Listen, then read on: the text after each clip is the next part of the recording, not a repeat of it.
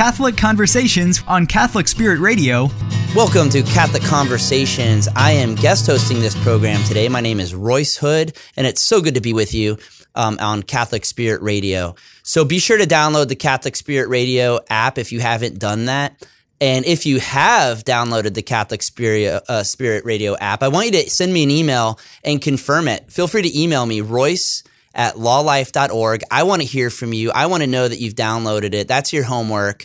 And so reach out to me and let me know that you're listening. So, all right, we're joined by a very, very special guest. We have Devin from the Fathers of St. Joseph. And Devin, I'm afraid I'm going to get your last name wrong. So go ahead and say it for our listeners so I don't embarrass myself. Yeah, it's Shad. How odd of God to make Devin Shad. That's what a priest friend used to say. So, the fact that you've got a rhyme there is awesome. I mean, I always say Royce Hood is good, but that's not quite as creative as the rhyme that you've got. Yeah, yours is better though. No, right? I don't know. So we're humility, I guess, is a virtue, right? So, right. Tell us a little bit about Fathers of St. Joseph. I'm on the website fathersofstjoseph.org, and this looks like a really, really cool organization. Tell us about it, and we'll go from there. Yeah, absolutely. So the Fathers of St. Joseph, we've been around since 2012, and we were founded on the principle that there's a famine of fatherhood, there's a famine of good husbands. And so basically by following the timeless wisdom, the ageless example of St. Joseph, we've discovered a way of life, an actual spirituality for fathers, for husbands. And so the Fathers of St. Joseph is an organization that labors for the restoration, redemption, the revitalization of fatherhood in our age by following that example of St. Joseph built on his 4 pillars, which we believe are embracing silence, and there's a lot there we could go into, embracing woman, again, there's a lot there, embracing the child, and embracing our charitable authority. And so really at the heart of what we're doing here is equipping men with the vision of what it really means to be a real man and how to live it in our culture that really is anti-masculinity, anti-Christianity, anti-Catholicism. So we're just, we're fighting a good fight to be like St. Joseph, to be like our Lord on this earth. Oh, that's amazing. I mean, so much to unwrap there. It sounds like, I'd love to dive in and really dig deeper in terms of everything that you just talked about. I mean, the attack on masculinity. I mean, am I the only guy out there that feels like men have generally been neutered by society? Is that a politically correct way to phrase it? I don't even know. You're the only one. No. Yeah. Right. Actually, it's really becoming. It not only are men aware of it, they're becoming more frustrated and more. I don't think angry maybe is the right word, but just there's this spiritual frustration and angst because what we're looking for leaders who are going to show us how to be real men in today's society. Because if we look at the way things have gone over the last maybe 60 years, radical feminism and the whole kind of love is love idea and the revolution or the sexual revolution of the 1960s really was aimed at, like you're saying, spiritually neutering the patriarch of the family. I don't know if you remember Kate Millett, but Kate Millett was one of the foundresses of NOW. It's a new organization, Women, in the late 60s. And she would have these huge rallies. And she would begin her rallies with the following chant. She would say, "Why are we here today? To create a revolution." What kind of a revolution? The cultural revolution. That's Marxism. How do we create the cultural revolution, she would say? By destroying the American family. How do we destroy the American family? By destroying the American patriarch. That's the father, right? How do we destroy the American patriarch? By destroying monogamy. That is his marriage to his wife. How do we destroy monogamy? By introducing perversion and sexual perversion, eroticism, pornography, homosexuality, etc. And that's where we're at today. We have been bought off by Satan, basically almost not exclusively, but primarily through sexual disorders.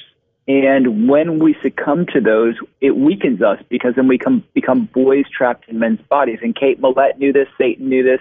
And so that's the attack, because the family, if we really get down to it, the family is this living representation of the Trinity's self-giving love. And I know there's a lot there, and that's a lot to unpack, but God is self-giving love. He's three persons, but so in love with each other that they literally are one, self-giving to the other. They're literally one, and God creates man and woman in his image and likeness to give themselves away to one another so that there's a third, a child.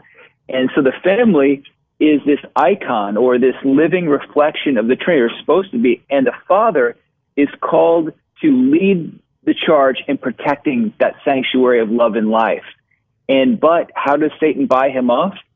Through sexual disorders, through sexual perversions, through pornography and affairs and all sorts of stuff. And so that's kind of like where we're at today. If you believe the stats, they're unbelievable when it comes to pornography. I think men from 18 to the age of 30, 79% of men, Christian, non-Christian, use pornography regularly. That is monthly, at least monthly. And then ages 31 through 49, 67% use it monthly. And then you get above the age 50, and it's 50%, but I just think that's just because of age, And so we're looking at basically 2/3 of men that are trapped in men's bodies. And it's not to condemn anyone here. It's just saying that this was Satan's plan.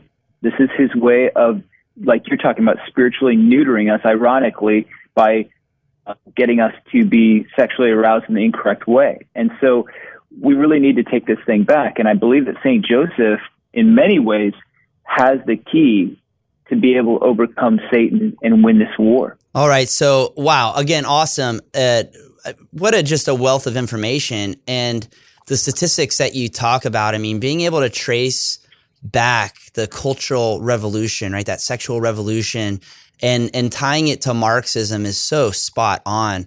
I mean, even during the pandemic, when we saw the rise of like the BLM organization on their website, one of the things that stood out was they literally said point blank, attacking, redefining the nuclear family. We keep hearing this phrase, nuclear family. What is the nuclear family? Right. Well, it's so funny when we talk about the nuclear family, because really a family is just that. It's a family. It's a husband, it's a wife, and it's their children. And that's a family, and when we start to this is Satan. Satan, he cannot create anything of his own. He can only take an existing good and then malign it, that is, try to destroy it or redefine it. And so that's what he does with family and marriage. He takes the good, the beauty of marriage and sexual intimacy and all that God has created to be pleasurable and good between a man and woman, and he wants to redefine it, and he wants to distort it and malign it. And so he creates things such as pornography, or he creates affairs, or he lures us into such things, because he cannot create anything of his own out of nothing, because that's what evil is. Evil is just really an absence of good. He has to take a good and use it.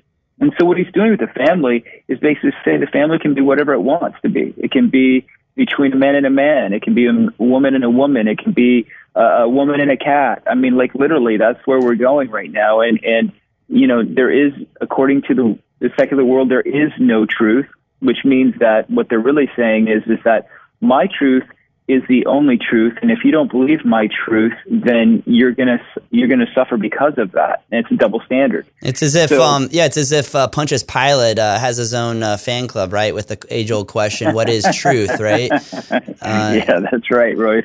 Yeah, exactly. No, it's interesting. So just it's interesting on social media. Sometimes I get in debates with people about everything from the trans laws that are being proposed in Florida that would limit the availability of the puberty blockers and things of that nature. And then some of the responses I get are from people with profile names like, facts are facts. And I'm thinking, they're arguing in favor of these things. And I'm thinking, well, what, where do you get your facts? What does facts mean? I mean, a lot of these folks are so lost, and it's the blind leading the blind in so many instances, because you get people of goodwill that think some of this stuff is just dandy, but they haven't been catechized. They don't know about St. Joseph. They don't know the truth. And is that on us? Is that on Christians and Catholics of goodwill that we're not evangelizing properly? Well, you can't evangelize what you don't know. And I think that that's probably the big problem in Catholicism, Christianity right now is that there are a lot of Christians, there are a lot of Catholics, but they do not know their faith because they do not know the one who has given them faith, which is Jesus Christ. And why don't we know Jesus Christ? Because we're not spending time with him. And so then when you get in these situations where the world is saying, hey, you just need to love us. And what that means is you need to tolerate. You need to be tolerant. You need to accept. But that means though that you need to deny the truth. And so here's really the right, I think, position on all of this is that I have compassion for people who have disorders like this, where they have an identity disorder and they are struggling because they believe that they might be something then that God has really created them to be, or that they have been marginalized, or they've suffered from a terrible relationship with one or two or both of their parents, right? And so they're growing up with great wounds and this dysphoria. And then they start to go into this process where they're using hormone blockers and they're actually, damaging their flesh with mastectomies and mutilating their flesh. I mean, how sad. And if you look at the statistics, 10 years out after a sex change takes place, the depression rates and the suicide rates go through the roof. And what does that tell us? That this is why I think it's so sad, is because I remember last year or 2 years ago, I attended a graduation ceremony, and the valedictorian, part of her speech was, you can be whatever you want. Don't let anyone ever tell you that. And that's a lie. That's a flat out lie. And I think there's nothing more frustrating than that, to tell people that they can be whatever they want, and then they find out ultimately they can't. It's like me giving you, say, like a Ferrari, a beautiful car, a Rolls Royce. I give you the keys and I say, it's yours, free. Brand new, it's yours. And I walk away, I drive my car and walk away, and you can't wait to start this thing, but you turn it over and it won't start. Why? Because there's no engine in the vehicle. You pop the hood and you can't believe it. I can't take this car anywhere. Well, I think that's what we do. We promise these people the world. We say, yes, you can be, hey, you're biological male, but you want to be female. You're biological female, but you want to be male. Yeah, go for it. But then after 10 years, 5 years, they're massively frustrated because they cannot fulfill the pinnacle ultimate of being a female, which is to be impregnated and to give birth to life, to experience pleasure in sexual intimacy, because you can't redevelop those kind of nervous endings, in a sense, to have that kind of pleasure. Same thing on the male side. And so what we're doing is we're creating this massive frustration. And what's happening now is a lot of these people, and this is where I draw the line, I have compassion for them, but they get angry because they look at the real families and the real marriages, and they're so upset because some of these people look happy and have happiness, and they're mad because they can't have that. And then they take out their anger and their frustration on them and make them the victim, right? And that's where we're at, So we've got to be compassionate, but at the same time, we have got to defend the truth. And the way we have to defend the truth is by knowing the truth. And the way to know the truth is to know Jesus. And the way to know Jesus is to pray every day, which hardly any of us are doing. No, absolutely. I mean, there's, again, just such a wealth of information. I think, looking at that, what you coined as, that frustration. And I think that's a really interesting word to think about when you're looking at the frustration that exists, first of all, between people that want to maintain the tradition and the truth and, that wholesome family environment that, so many of us dream about and crave about. Look, I mean, I grew up in a broken home. I didn't have the, what you would think of as being like the perfect family, but I had a lot of love in my life. I had a mother that loved me. But I always knew that one day, if it was God's will, I would find the right young lady and we would get married, and I would do everything I could to be the father that I didn't have and to give my kids that hope and that life. Anyways, I bring that up because I feel like that frustration that you talk about, where people realize that they made a mistake. I was in an argument on Twitter just this weekend, and my point was, well, look, I mean, how many adults regret their tattoos? Maybe they wait till they're 18 or 19 and they think it's great and they get a couple of them. And then maybe 20, 30 years later, they kind of wish they didn't had it. And it's a tattoo.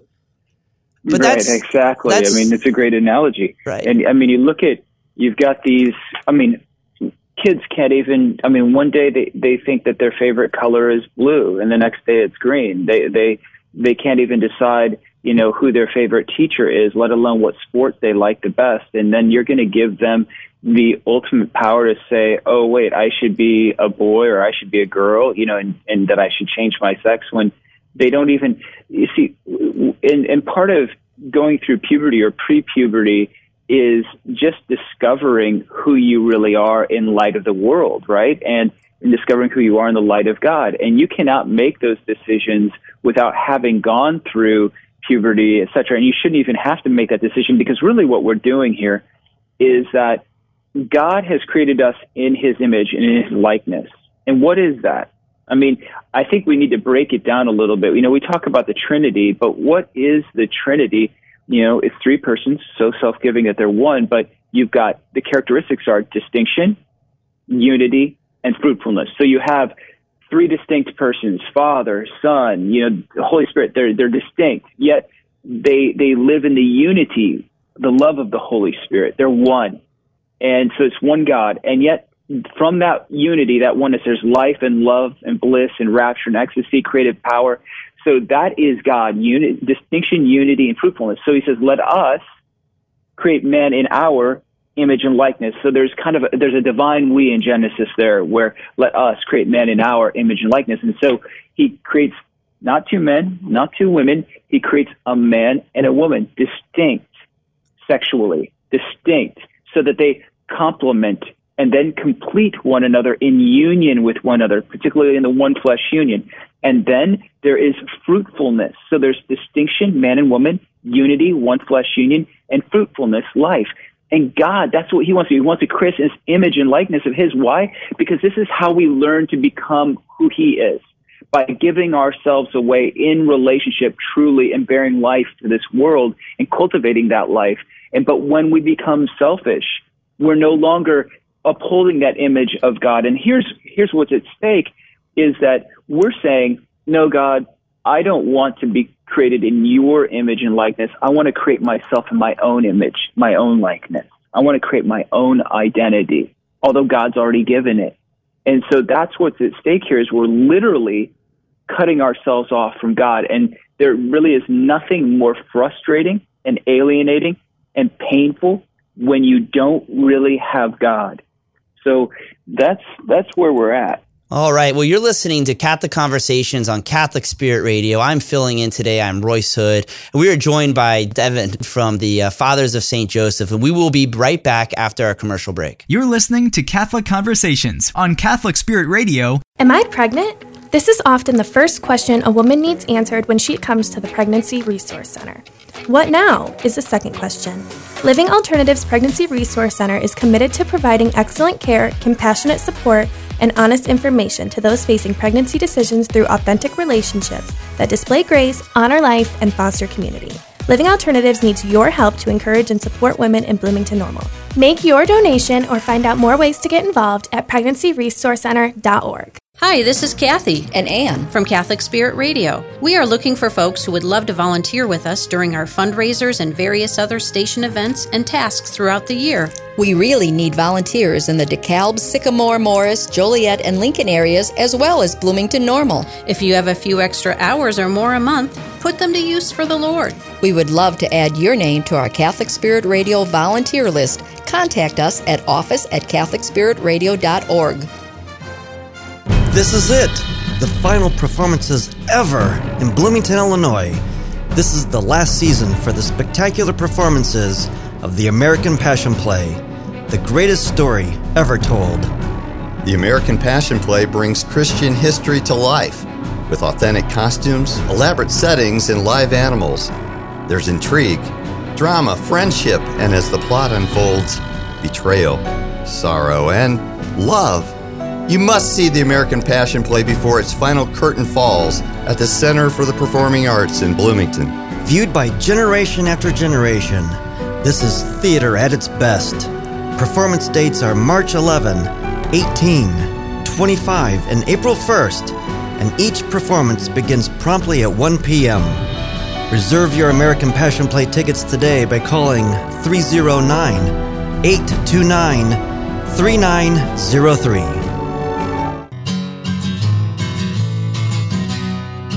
You're listening to Catholic Conversations on Catholic Spirit Radio. I am your guest host today, Royce Hood, and I am joined by Devin Schad of the Fathers of St. Joseph. We were just talking about really his ministry and the ministry that he felt called to create, and some of the issues facing our culture, the famine of fatherhood, the whole trans ideology and how that's encroaching on the dignity of the family and the dignity of the human person. I want to switch gears slightly and hear a little bit about Devin and his background and why he felt called. So Devin, tell us a little bit about you.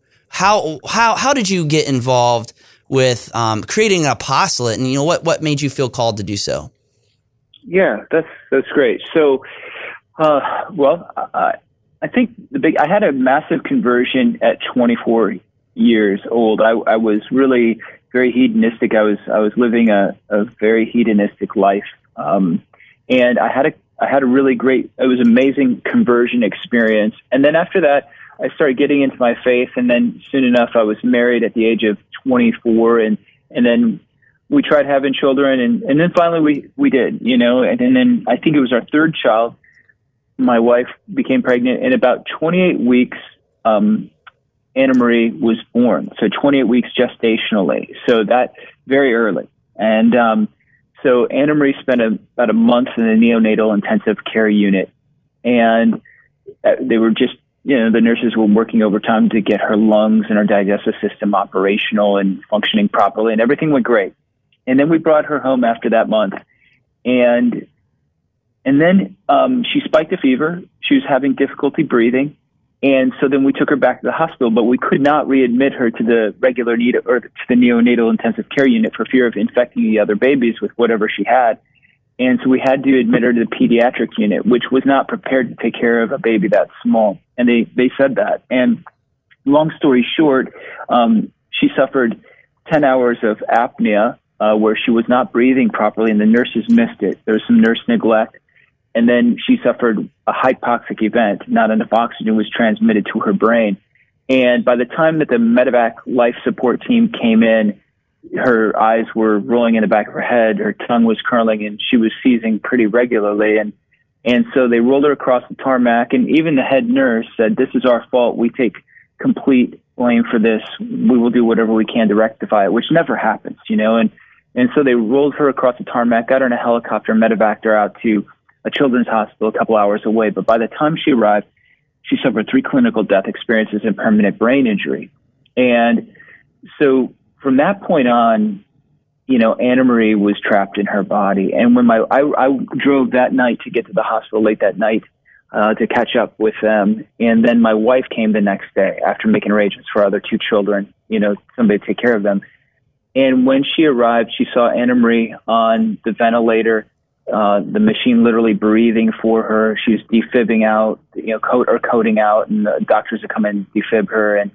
And she was swollen from the Lasix. And my wife she broke down. She was just like, "I just need you to come home and be a husband and father," or basically something like that. Because at that time, I was working on starting my own business. I was working around the clock for a kind of like a big agency doing set design for Fox News and PBS shows and things like that. And I was really driven. I wanted to be successful. Also, I was a part-time youth minister. If you know anything about that, it's full-time. And so I was just really never home.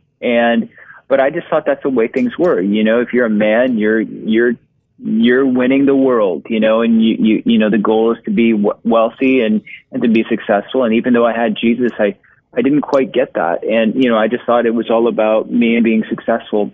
And so when she said that, I was like, wow, I thought I really was. So I took that seriously, and I cut back. I quit the youth ministry. I quit working around the clock. I gave up my dream for my own business. And then I began to languish because I really didn't understand what it meant to be a good husband, a good father. I didn't get it. And a friend of mine saw that I was kind of suffering. I don't think he knew why, but he offered to take me on a trip around the world, halfway around the world, to a place called Medjugorje, which I know is highly contentious, But regardless, I went there, and a couple things happened while I was there. Our guide, who was a very spiritual woman, her name was Nancy. She was the interpreter for Father Yozo.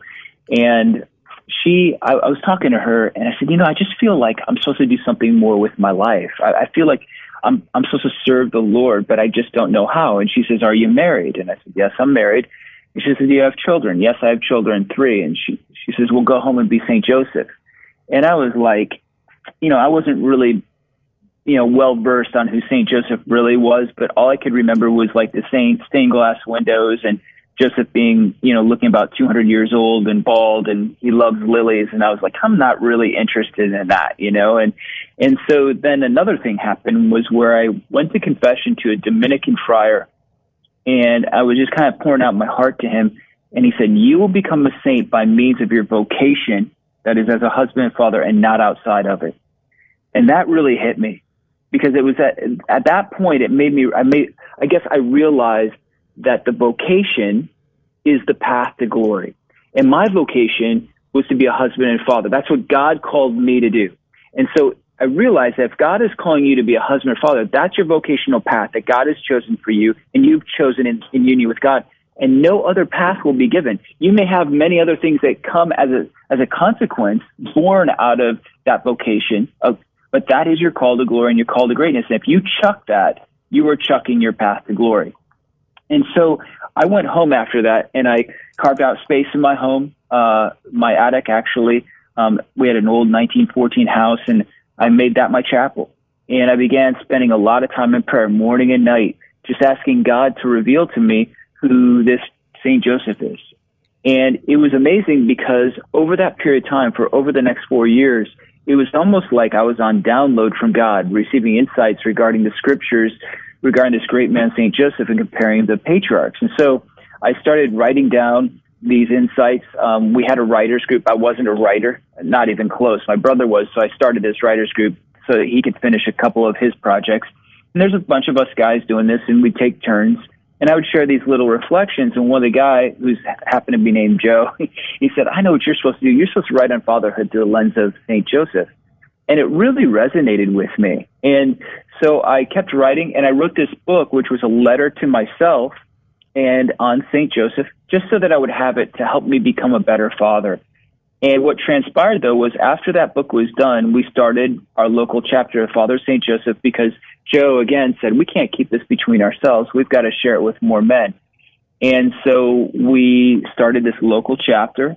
And at first it was like 30-some guys, and then 40, and then 50, and 60. And pretty soon, every other Wednesday morning, 6 a.m. in the morning, we're getting like 50 to 70 guys showing up. And the Jewish demonstrated to me, man, there's a massive hunger for this. Guys want to know what it really means to be a husband and a father, a real man. And at the same time, though, I sent this book to myself, to a friend who, without me knowing, sent it to a publicist. And without me knowing, the publicist sent it to a big-time Catholic publisher.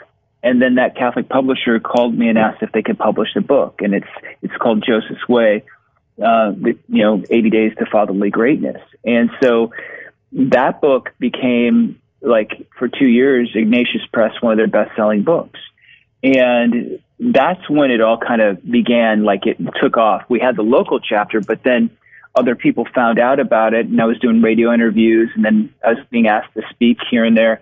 And then now today, we have chapters and splinter groups all over the world, Austria, Australia, Italy, the Philippines, wherever. I mean, it's crazy. It's not like we're huge, but it's just amazing how the word has gotten out. And so, 22 books later, some videos online and on YouTube and things like that, we're trying to make a dent in this great vocation of fatherhood and calling men to fatherly greatness. And so that's really how it began, and here we are today. Wow, that's again, so much to unpack there. I just want to just commend you on sort of that blind, it's funny, it's like you almost didn't have a plan, but that blind faith, right? I mean, you were given those instructions, you experienced that conversion, you experienced the trauma of watching your daughter and your family suffer, and you just went out into the wilderness and, just started writing, like you said, you wrote to yourself. Deacon Ralph Poyo is somebody I've heard speak a few times, and I'm on we're on a board together for a foundation based out of Florida. And he oftentimes says in his most fiery homilies and his most fiery speeches that he has ever given, he's written those to himself. Like those are things that he needed to hear. And it's incredible because when you write like that, other people need to hear it too, as you've rightly figured out. I mean, right? The Lord has clearly been working through you. How is Anna Marie now? I wanted to ask. I wasn't sure what happened with her. Yes, so Anna Marie now is 22 years old. She's confined to a wheelchair. We do everything for her, from feeding her, changing her diapers, showering her. But this is the key. We learned over the years, at first it was very hard. At first, they say parents with special needs children, 90% of them end up separated or divorced. And so it's a great trial. It's really either going to go one way or the other. It's going to break you, or it's going to bond you. And what we found is it nearly broke us, but then there was a discovery. And the discovery was that Anna Marie became the anchor of our family. We have 5 daughters, and she's in the center. And my wife and I were, serving her. And I remember specifically my wife would get up very early in the morning, like 5, somewhere in there, to try to get Anna Marie ready so she could get on her bus in time for her special needs schooling. And I then found like, hey, babe, let me do it. And so I was trying to outdo one another in generosity so she could get sleep. And then pretty soon, one day, we go downstairs to get Anna Marie ready. And I think it was our 10-year-old daughter was getting her ready. I got up without anybody asking her. And I was like, wow, that's amazing. And that's kind of been what has grown out of it, is that we have learned, because of Anna Marie, self-giving love, that sacrifice is at the heart of love. You sacrifice for that which you love. And we all loved Anna Marie, and so we sacrificed for her and for one another. And so then she ended up becoming the vessel through which God has taught us that the key to life, the key to happiness, the key to joy is actually giving yourself away for the sake of another.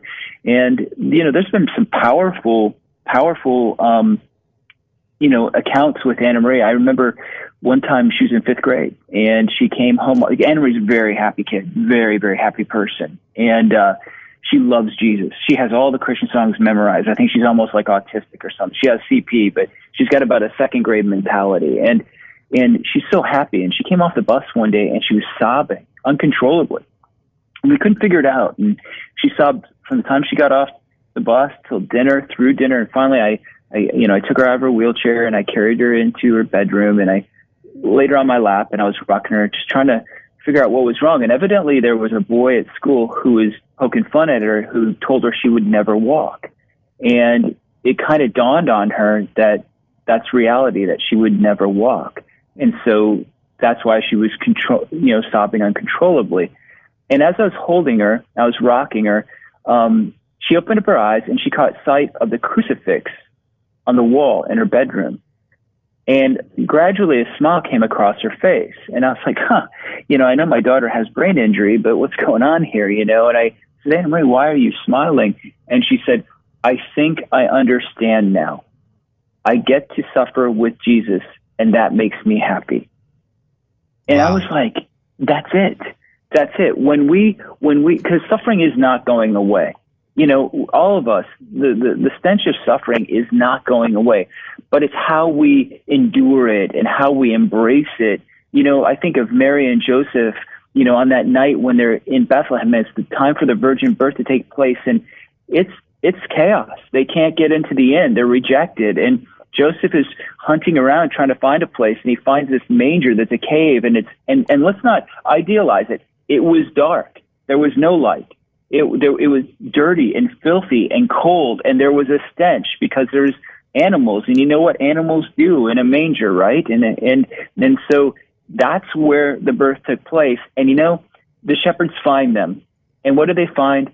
They find Mary and Joseph huddled together, lying there, keeping each other warm with Christ in the center of them. And yet the stench remains, the filth remains, the suffering remains. However, they have joy amidst it. And what's that message for us? That suffering isn't going away, but it's how we handle it. We can find joy in the relationship with our Lord, in having the honor and privilege, as St. Paul says, it's your honor not only to know Christ, but your privilege to also suffer with him. But we can have that joy being in a relationship with him and with one another to endure these struggles and these trials together. And that's what Anna Marie as one of the great lessons Anna Marie has taught us. That's just beautiful. I mean, the fact that she came to that realization, suffering with Jesus is just enough to I think, give us all hope and also tears in our eyes at the same time, because that's just absolutely beautiful and profound for a child, out of the mouth of babes, right? And so tell us, okay, in the few minutes that we have left on this segment, really, we've got about a minute left. So how many kids do you have then? Five daughters. All right. Wow. 5 daughters. Goodness. Do you have like a boy dog or anything to balance it out? No, I now have a son-in-law though. That'll help. Okay. Son-in-law. Good. All right. And, wow, that's awesome. So busy house. And I can't imagine. I've got, I've got 5 boys at home and a girl. Wow, and awesome. Yeah, it's interesting. The boys, they're sort of like little cavemen at first. And especially when they learn to climb. And our daughter, Ava, who's the oldest, thank goodness, is a bit more refined. Like she's, taking care of the baby and changing diapers. So when you mentioned that your 10-year-old was taking care of Anna, I can relate to that to some extent, because I think there's that nourishing, that beauty, that like maternal instinct that you see. But honestly, the fact that you guys are doing, giving so openly and giving so courageously for each other, that's brushed off on your children. What better way to be role models for your kids is for them to see their parents love unconditionally. Yeah, absolutely. Yeah. So, all right, let's take our next commercial break. What an amazing conversation.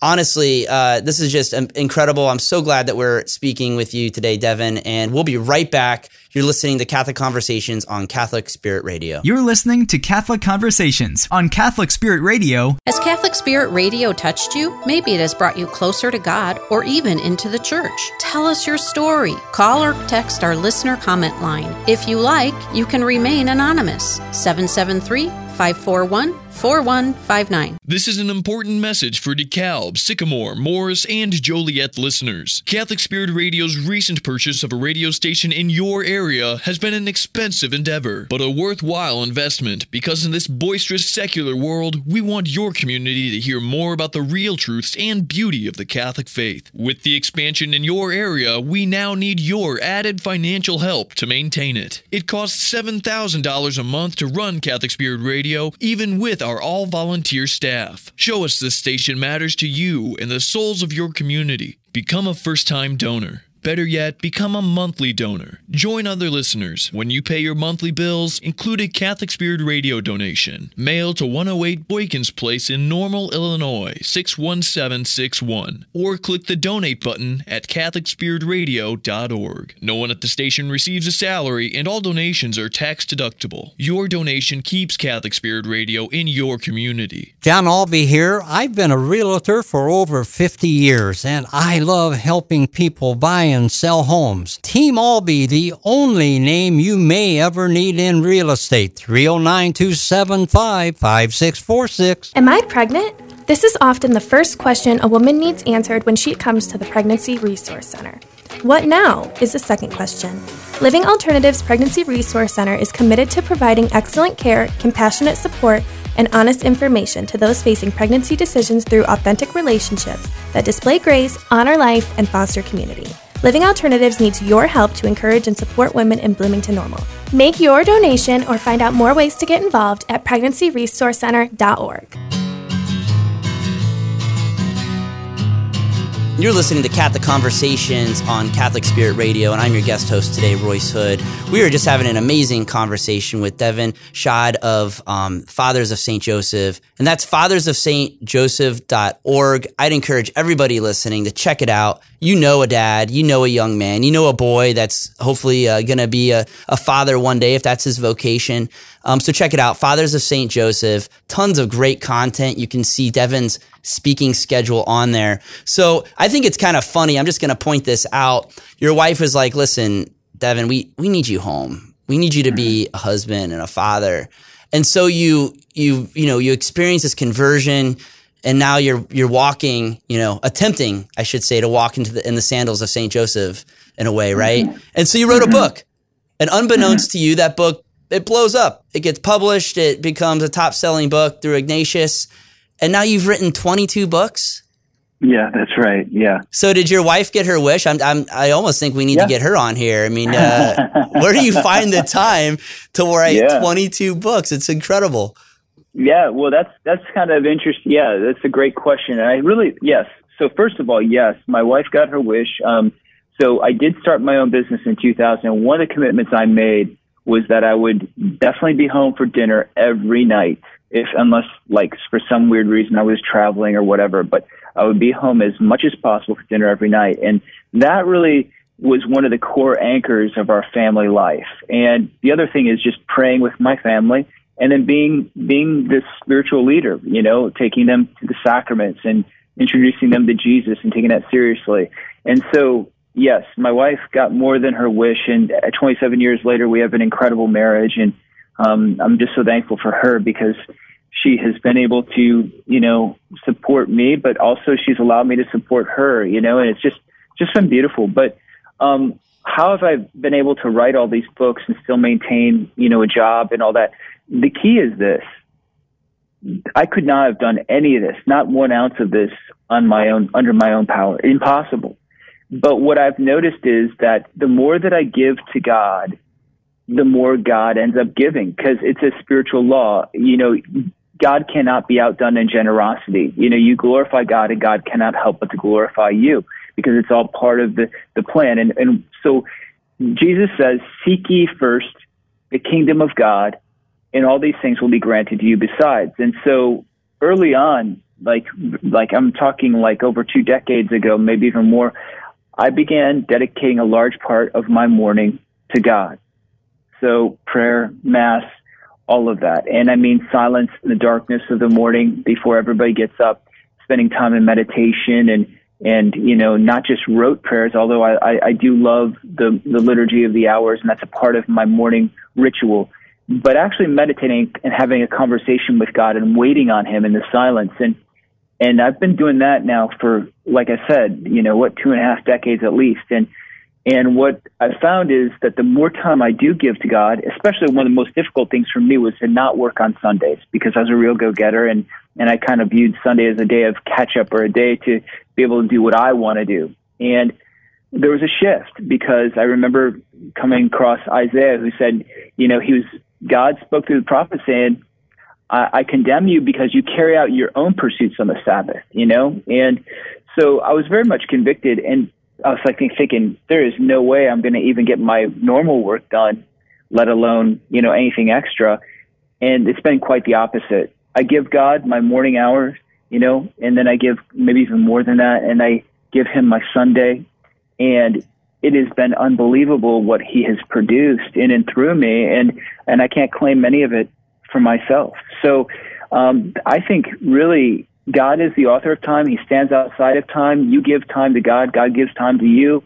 And then he also blesses the work of our hands when we seek him first. And I remember Jesus saying that when you do seek the kingdom of God first, it is like he throws the bag of wheat in your lap, and it's packed down, and it's overflowing. And there's 3 things. It's thrown in your lap. It's packed down. That means the bag is chock full, and like back in the days when they bartered with, barley sacks and things like that, they would try to cheat, and not put in the full amount. Jesus saying, no, it's going to be full measure, and it's going to be overflowing in your lap. Like, look, you've done basically nothing but just give a little bit to me by seeking me first, and I'm going to lavishly pour out my blessing upon you.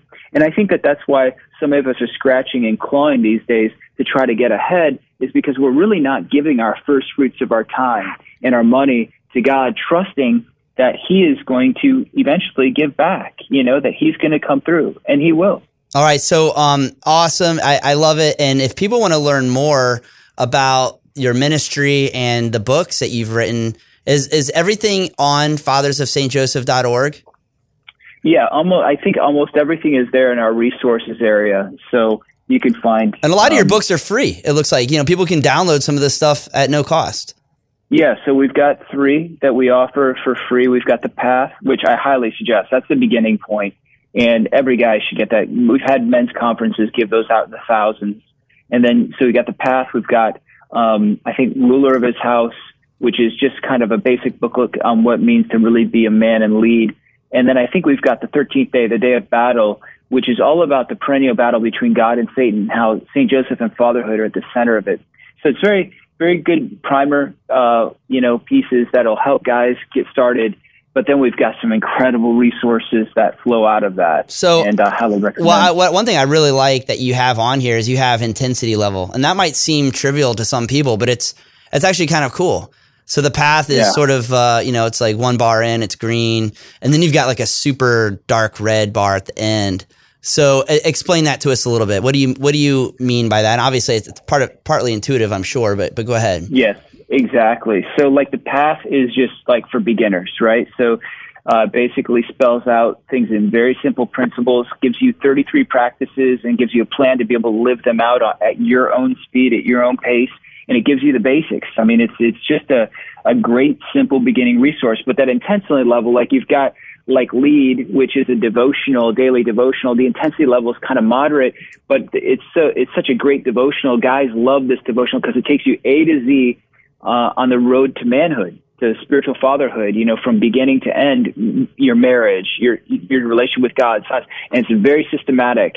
And so that is an incredible resource. And then we have like Show Us the Father, which I don't know if that's even on there, but that is one of our most popular selling books that guys just hand out. They buy them in bulk and they hand them out because it's 7 secrets, 7 ways to live out the spirituality of St. Joseph with stories and anecdotes. But then Custos, our 33-day boot camp, that's got a greater intensity level because over the course of 33 days, you're not only reading reflections daily, short reflections, but you're developing spiritual practices along the way that is giving you a way of life to live even after that 33-day consecration is over. And so, we've got resources that are entry level, moderate level, and then some that are more difficult in intensity, whether it's because of the depth of the, what's being conveyed in the book itself as far as knowledge level, but also because of the spiritual practices and the difficulty of living them out. And so we try to spell all that out there, and we're developing even more resources. Now we've got a YouTube channel and Fathers of St. Joseph, but we're just trying to help guys to really live out this spirituality on a daily basis and become the men and the fathers and the leaders that they're called and destined to be. Now, one of the most basic things that you've said that I personally really relate to is vocation and understanding what vocation actually is. And a lot of times people think, oh, vocation, that's like a religious calling or something. And in a way, it sort of is, I guess, right? Because we're the spiritual men or the spiritual head of the house. And I always, like on my Twitter bio, they always say, what's your title or what's your occupation? I always put husband, father first. Nice. Because, that's awesome. Right? Yeah. To me, that's my vocation, and everything else I do is, I suppose, a subvocation or part of that. But explain that to us, and really for our listeners, I guess, there's probably some wife or mother or grandmother, somebody out there that has a young man in their life that they're praying for, and they're really praying for that young man to have a conversion and to find the strength and the courage that you have found. What advice would you give to our listeners along those lines? Okay, well, first of all, let's talk about vocation really quick. I think, we've grown up, basically before the 60s and 70s that really holiness is if you become a priest or a sister, But we have to remember that God's original plan was that he created a man and a woman, and he called them to marriage. And in fact, 2 of the most holiest people that have ever lived on this earth were a husband and father, a wife and a mother, Mary and Joseph. And so vocation comes from that Latin root word vox, which means voice. So when we embrace our own particular vocational path, whether it is to the religious life or whether it is to marriage or whether it's the single life, that is your path that God has ordained for you. And it is, if you embrace that path, the vox of God, the voice of God, he's not only calling you to that vocation, but he will call you within that vocation and speak to you. And when we deny that vocation, we literally shut down. We shut our ears to the voice of God to be able to hear what his divine counsel in our life, that call to greatness. Now, so if you've got, grandmas, moms, they've got a man in their life who they really want to discover. They want them to discover Jesus Christ. Well, first of all, I can tell you this. that men typically do not respond when a woman is forcing or shoving down religious truths down the man's throat. It generally doesn't work because men know that they're called to lead, and when they're not leading and a woman's telling them that they're not leading or not being the spiritual man that they're called to be, they even dig their heels in a little bit harder. You know what I mean? They resist. And so the first thing that I think all of us can do is live by example. So we really need to love Jesus. And we need to love our enemies. And that's the perfection of love, right? We need to love. We need to have charity. So all of us need to beg for charity and embody that. That's the first thing. So our relationship with Jesus speaks volumes before we even speak a word. But then second, we need to pray like we mean it. And so what does that mean? We pray for a person, but we sacrifice for them.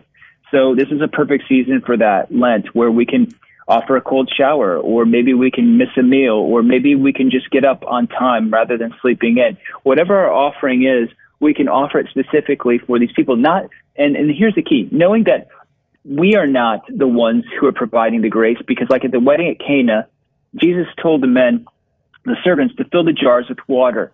But at the end, it was still water, even if they filled it to the brim. Jesus had to bless it and transform it into wine. And that's what he does with our prayers and our silent, hidden sacrifices. He takes that water of those works and he blesses them and transforms them into wine. So first, we need to know Jesus and embody Jesus' love in our lives, and people need to see that. But then second, we need to pray, and we need to pray like we mean it, so we couple that with sacrifice, and that's how our prayer becomes powerful. And then we need to come alongside whoever we are praying for, just with sincere love. And that speaks volumes. I remember early on in my conversion, there was this beautiful old lady at Mass, and she was elderly, and I was praying after Mass. It was a daily Mass, and I was struggling. And she came up to me simply after Mass and just put her hand on my hand and just said, "It's so good for you to be here. You know, it's so good that you're with us." And I fell in love with that 80-some or 70-some-year-old woman, you know, age 70. And then she ended up becoming like a second mom to me over time. And then it was just like through that nurturing that I learned more about Christ's love. She never would preach at me or tell me what to do, but she just shared her love for Jesus and basically made me feel loved. And that feeling of being loved was healing for the wounds in my life. And I think that's what guys, you know, we're very wounded, you know, and we need love in our life. And so I'm saying, the best thing you can do is, as I said, is to, you know, basically pray and sacrifice to embody the love of Christ and to share that love rather than, you know, I guess, talking down to someone. No, absolutely. Right. I mean, that they'll know us by our love. I think that is what you're getting at. And, you know, but I think it's too, I mean, you mentioned earlier, I mean, you're sympathetic, but there's also lines that you draw, and that's important too. I mean, that's the role model, I think, of a father. We're called to defend, we're called to protect, we're called to lead. And, wow, it's so challenging raising children, and it's getting even more challenging. I mean, we have kids in Catholic school in a very sort of conservative, traditional environment. But then going outside, playing with their friends, they hear all sorts of things that you just can't shelter them completely. And it's, you know, I wish we had more time. We're starting to run out of time. And I just want to jump around slightly. You had mentioned, you know, it's a little controversial, but you had this conversion, and Medjugorje played a huge role in that. I want you to know that's where I experienced my conversion. And it's interesting. Oh, wow. I was in Rome for 10 or 12 days in law school with my future wife and a small group of students from Ave Maria School of Law. We were with then Archbishop Burke, who is now Cardinal Burke. And I asked him point blank, you know, Archbishop, what is the church's position? And it was funny. He said, you know, the church doesn't really have a position at this point, but he's like, I'll tell you, you know them by their fruits. And I didn't realize this at the time, but it is one of the most active confessionals in the world. Oh, it's huge. Active confessionals, right? And in fact, what ended up happening is I actually proposed to my wife on top of Mount Kresovik.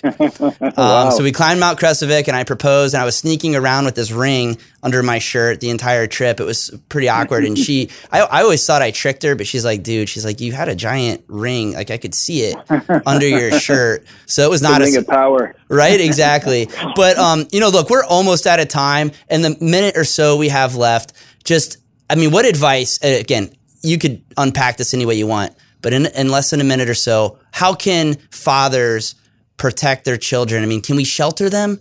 How do we shelter them from the world? What do we do? So obviously we do need to protect them from the world, but the best protection, the best defense is the best offense, and the best offense is choose your children rather than accepting them. Okay, so what I mean by that is it's easy to accept your children. They're living with you. Hey, they're food's in the fridge. Okay, they're studying over there, watching TV, and you guys are kind of just existing in the same home. That's accepting. Choose them. Take the daughters out for daughter dates. Take your son along with you when you're doing a project, intentionally sit down next to them and ask them about their day. That's why I love family dinner, because it deprograms them from all the crud that they're receiving throughout the day. And you talk about things and be very real with them and love them and assure them of your love, and do not jam religion down their throats. They will receive Jesus if you embody Jesus. Whoever receives one such child in my name receives not only me, but receives the one who sent me. So our children will be more likely to receive Christ if we are receiving Christ and acting in Christ. They will receive Christ. Oh, that's beautiful. I really wish we had more time, and I'd love to have you back some other time, and so we can just keep talking, just even on things like fatherhood and, hearing about your family prayer time and the activities that you do. I think our listeners, could really benefit from that. And those are the kind of conversations I really enjoy. Thank you so much for joining us today, Devin, and for all the great work that you're doing through the Fathers of St. Joseph. And I hope everybody will check it out, fathersofstjoseph.org. Again, thank you for joining us at Catholic Spirit Radio. You've been listening to Catholic Conversations. Download our podcasts at CatholicSpiritRadio.com.